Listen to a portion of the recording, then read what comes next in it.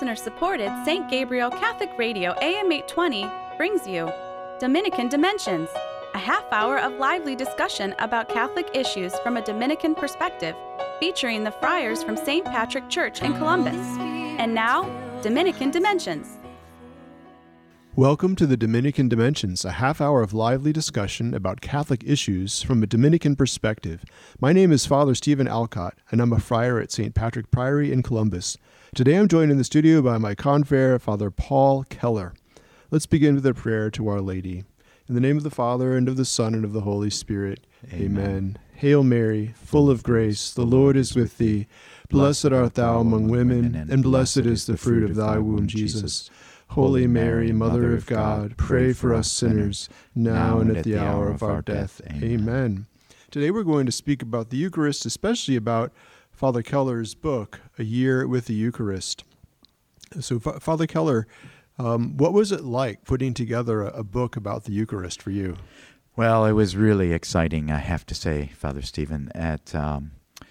My primary work is in sacramental theology, and when I was approached by the publisher to put together this book, A Year with the Eucharist, I was very excited. The plan for the book was to have meditations for each day of the year, but not particularly focused on any particular day per se. What I mean by that is that someone picking up the book could start with day one on today. In the middle of the middle of the summer, for instance, or they could start on January 1st and keep up. But a lot of times when we start things like this, we find it rather difficult to, or some people maybe, certainly I do find it difficult to stay true every to the plan. So if you miss a day, you don't have to worry, because suppose you miss a day on, January 3rd or something, and so now do you have to start over, or July 1st? Do you have to start over? No, you don't have to start over. You just pick up where you left off. So that's one of the small beauties of the book. And I arranged it according to, not seasonally, but more according to what I thought would be healthy meditations for people. Now, this was before there was any thought of our present Eucharistic revival that's going on in our country, led by the bishops of our country. This is long before that. So the book, I think, would be very useful for people in terms of the Eucharistic revival. So I've called on saints, I've called on teachings from the Church on the Eucharist. I have even used some non-canonized people, but nevertheless pretty holy people. So, for instance, O'Connor. Flannery O'Connor. Yep. Yes, I drew a blank for a second there. Flannery O'Connor and other instances of people talking about the Eucharist. Scripture as well, certainly. Yes. So maybe this might be good, for just to read it as part of your prayer, like do like a meditation or Lectio Divina. A lot of people that I know are using it in exactly that way, Father. It's they use it as part of their daily meditation, Lectio Divina, as you said, or divine reading, so that they can look at a passage from a saint. So what I have done in the book is to begin with a little explanation, like 5-6 lines, sometimes shorter, that as a kind of introduction to the reading. And then there's a reading that is less than a full page, but a good chunk of something from one of the passages that I've just talked about. And then I end it with a little meditation, like in God's presence, consider this, and it's just a one line or sometimes a question. And then a very short prayer to sum it all up. So I think it would be really good to help somebody in their prayer time. Right. I know this is published by Tan Books. You can find it on Amazon.com. So yeah, this would be a great book to have. What's one of your favorite quotes that you had in the book? That's a good question. I think probably my favorite is an unusual one. It's by Saint Louis Martin, or Martin in the French, who is the husband of Zélie Martin, who is also a saint. They were canonized together. Their daughter, for anyone who may not recognize these names, is the very famous Saint Therese of Lisieux. So there's a story about St. Louis when the Eucharist was going by. I think it was in a procession, if I'm not mistaken. I don't think a priest was taking the Eucharist to someone sick. In those days, and until recently, whenever the Eucharist was carried anywhere, a bell was to be rung so that people would know that the Eucharist was passing by, so that if a priest was on his way walking to someone's house on a sick call in order to bring the Holy Sacrament to the sick person, passersby would know to stop. Well, I think this was a procession, and the Eucharist was passing by, and some man who is probably not Catholic was just standing there with his hat on. Again, these are the days when men always wore hats. Right. So apparently Louis actually knocked the hat off the guy in order to and in order to kind of make sure that he was showing respect to the sacrament. So that's kind of funny. I like these episodes from the lives of the saints. I have many favorites, as I just mentioned about Flannery O'Connor. She was at a party once with a famous actress, and who I think Flannery, who had gained some fame by that point, was being trotted out as a kind of artiste in residence, so she was asked about the Eucharist, and her friend, or so-called friend, said, "Well, isn't it just a symbol?" And Flannery responded, "Well, if it's a symbol, then to hell with it. If that's all it is," right? So, and she's right. This is, why would we go to the wall if this is just a symbol? But many saints have died for the Eucharist. But more than that, our Lord tells us in the Gospel to eat His body, drink His blood. He wants us to have communion with Him. That's what's so wonderful about these 3 years, really, of the Eucharistic revival.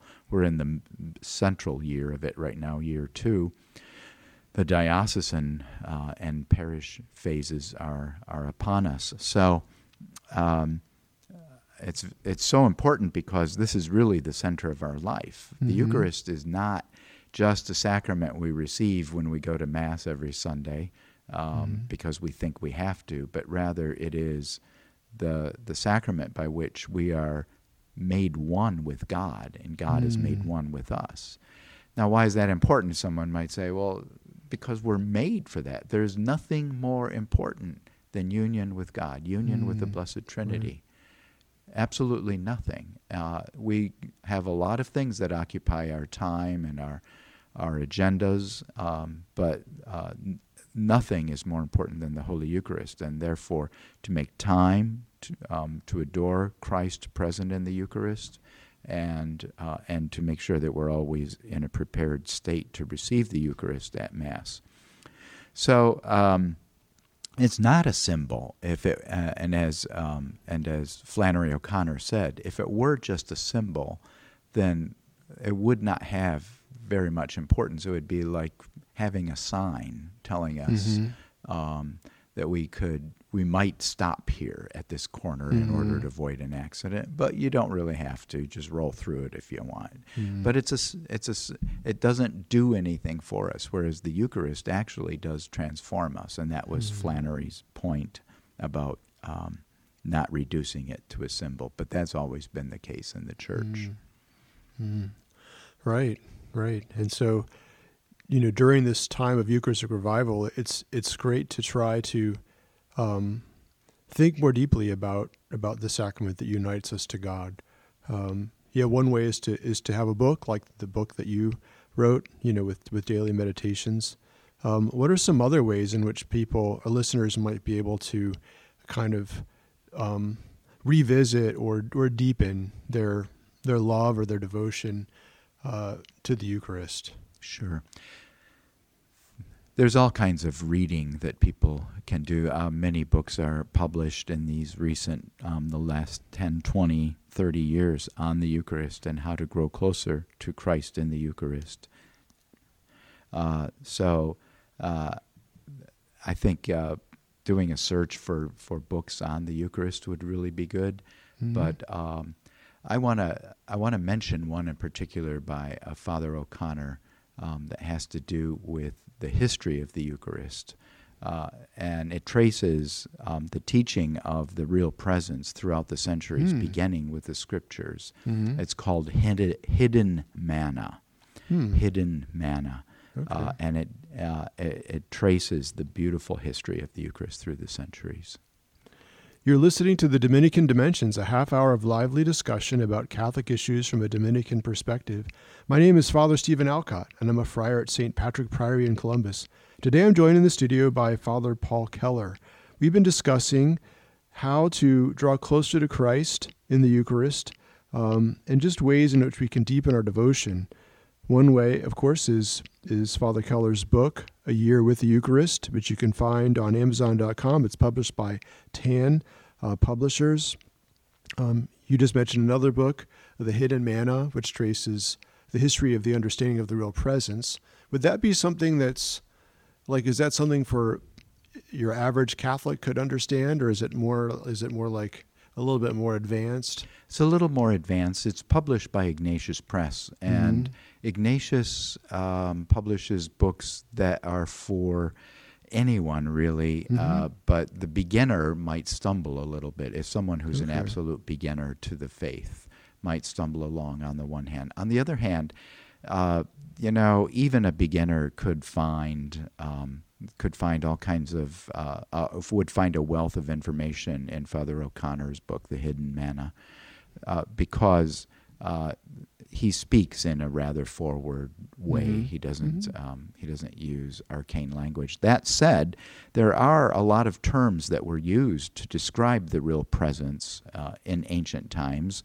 And the modern person, even sometimes the learned person, might find some of those Greek terms and Latin terms a little bit off-putting. Nevertheless, I always encourage people. I think sometimes we underestimate the intellectual abilities of people to grasp things, some of the deeper mysteries, or at least grasp writings about the deeper mysteries. So, for example, take the word transubstantiation, which is really at the heart of that book, The Hidden Manna, and at the heart of the teaching of the Church about the Eucharist, based on the 6th chapter of St. John's Gospel, that Jesus says, "This is my body, this is my blood." So the word transubstantiation describes an event that only happens one place in the entire universe, and it is never used properly to describe any other event than the change of bread and wine into the body and blood, soul, and divinity of Jesus Christ. We believe, not only because of the 6th chapter of St. John's Gospel, that the Eucharist is the body and blood of Jesus, but we also believe that because in the Synoptic Gospels, Matthew, Mark, and Luke, Jesus says at the Last Supper, "This is my body, this is my blood." He wasn't speaking symbolically, and he wanted the disciples to understand that and to participate in eating his body and drinking his blood, as they would have learned early on in their following of him and then in their ministry. So transubstantiation is central. Was that word always used? No, and that's one of the beautiful things that Father O'Connor points out in his book. that we've struggled through the centuries to find a word that describes this unique change. It's unlike any other change. It's not the change of water into ice or to vapor. It's not the changing of the color of the leaves in the fall. It's not the changing that we all experience in our bodies as we get older and sometimes lose the hair on our heads. But it's a unique change of one entire substance into another substance without leaving anything behind of the prior substance, so that what remains is wholly a new substance. Although it's present, we only know its presence under the forms that it appears, the covering or the appearances, the species, as we sometimes refer to them, the accidents, to use a more philosophical term, that surround or cover the substance or make the substance known to us. So transubstantiation is a word that many Catholics, certainly prior to the Council, knew.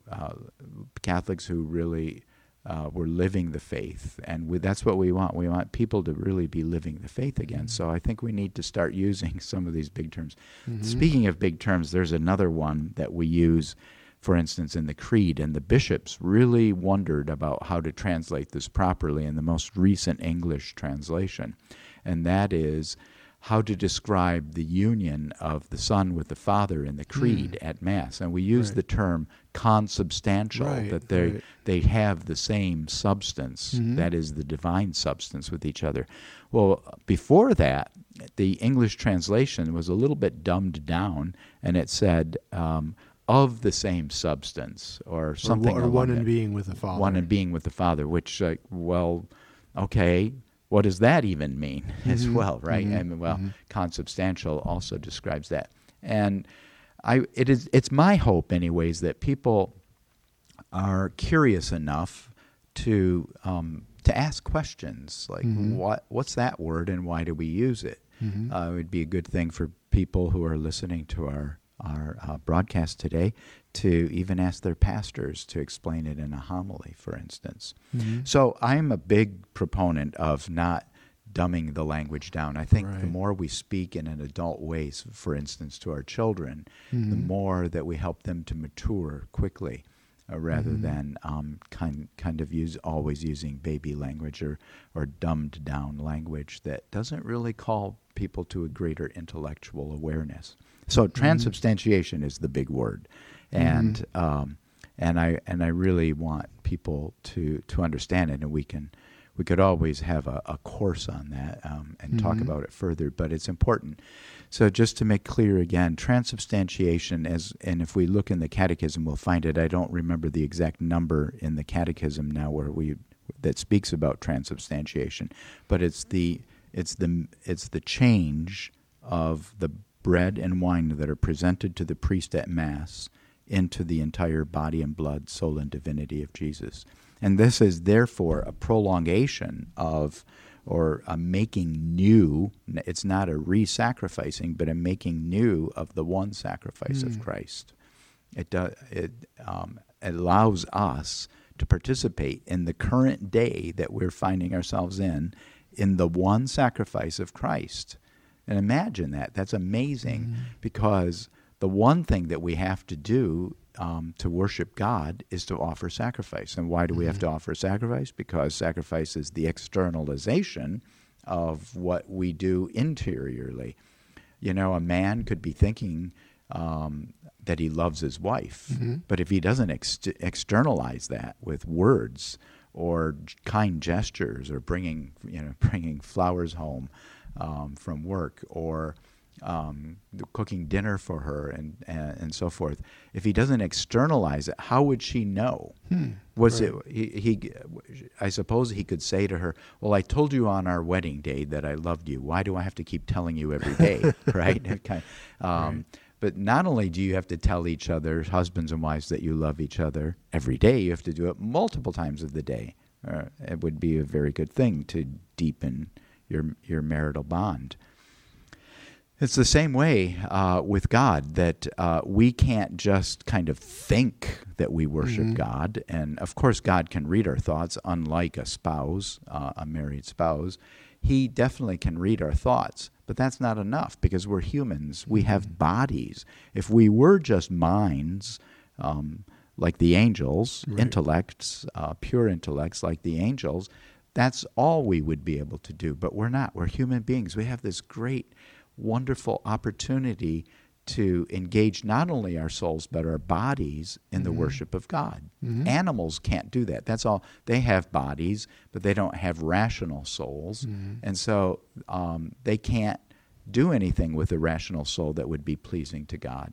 Human beings are that wonderful middle ground between animals and angels that have both bodies and souls, and that we can use both body and soul, and must really use both body and soul to show, to demonstrate to God and to others what it is that we are holding in our souls. And again, we do that for God because it's fitting as human beings. It's not.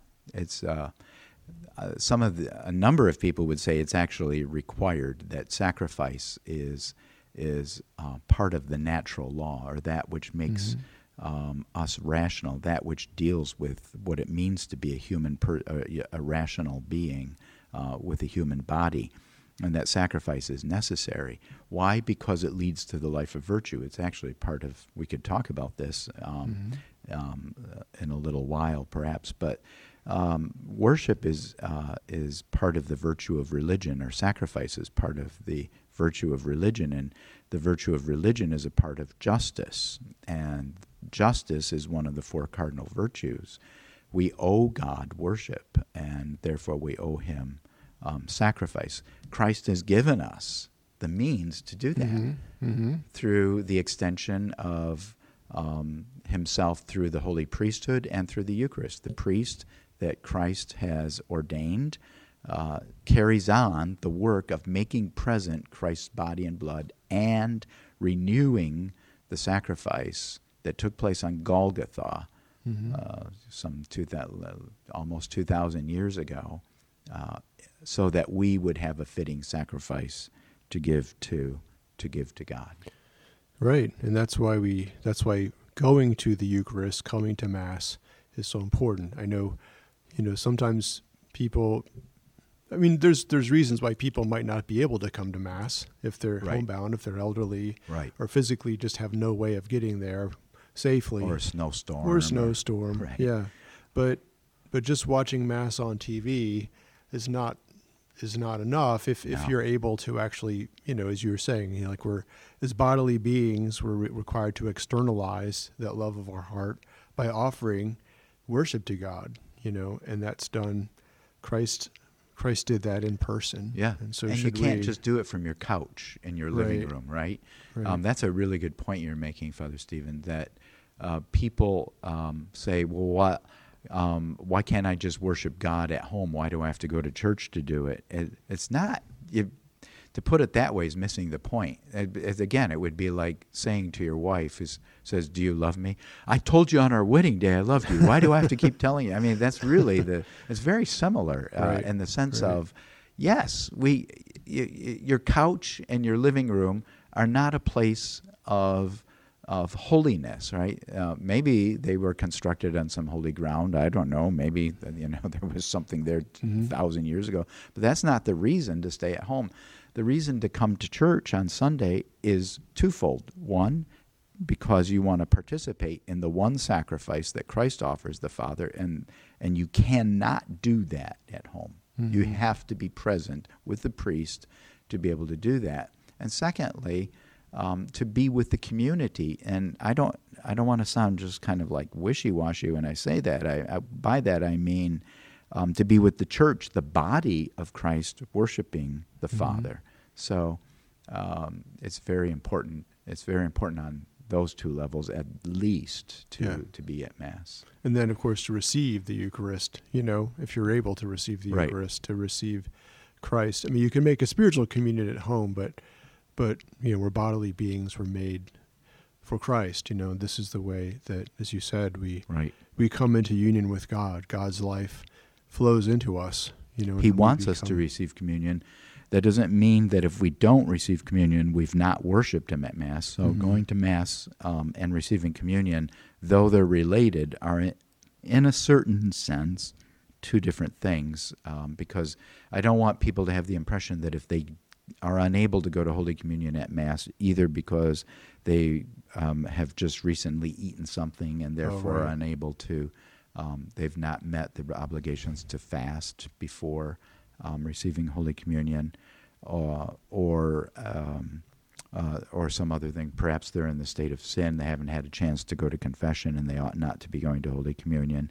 So for those reasons, but it still is essential to go to Mass to worship God. Right. And if one is able, and we hope that everyone is able to be able to receive Holy Communion at Mass, so that they can experience a deeper union with Christ.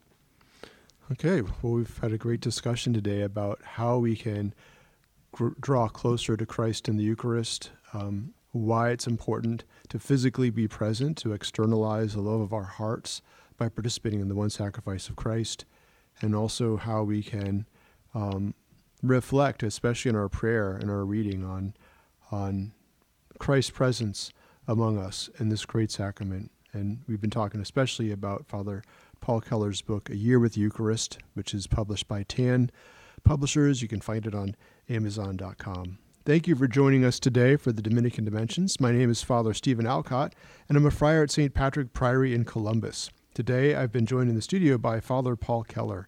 Let's end with prayer, invoking the intercession of our holy founder, St. Dominic. O light of the Church, teacher of truth, rose of patience, ivory of chastity, freely you have poured forth the waters of wisdom. Preacher of grace, unite us with the blessed. Amen. Amen. Dominican Dimensions is a production of listener-supported St. Gabriel Catholic Radio AM 820.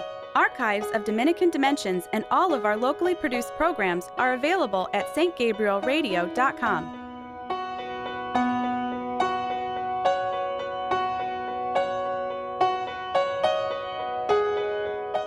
Then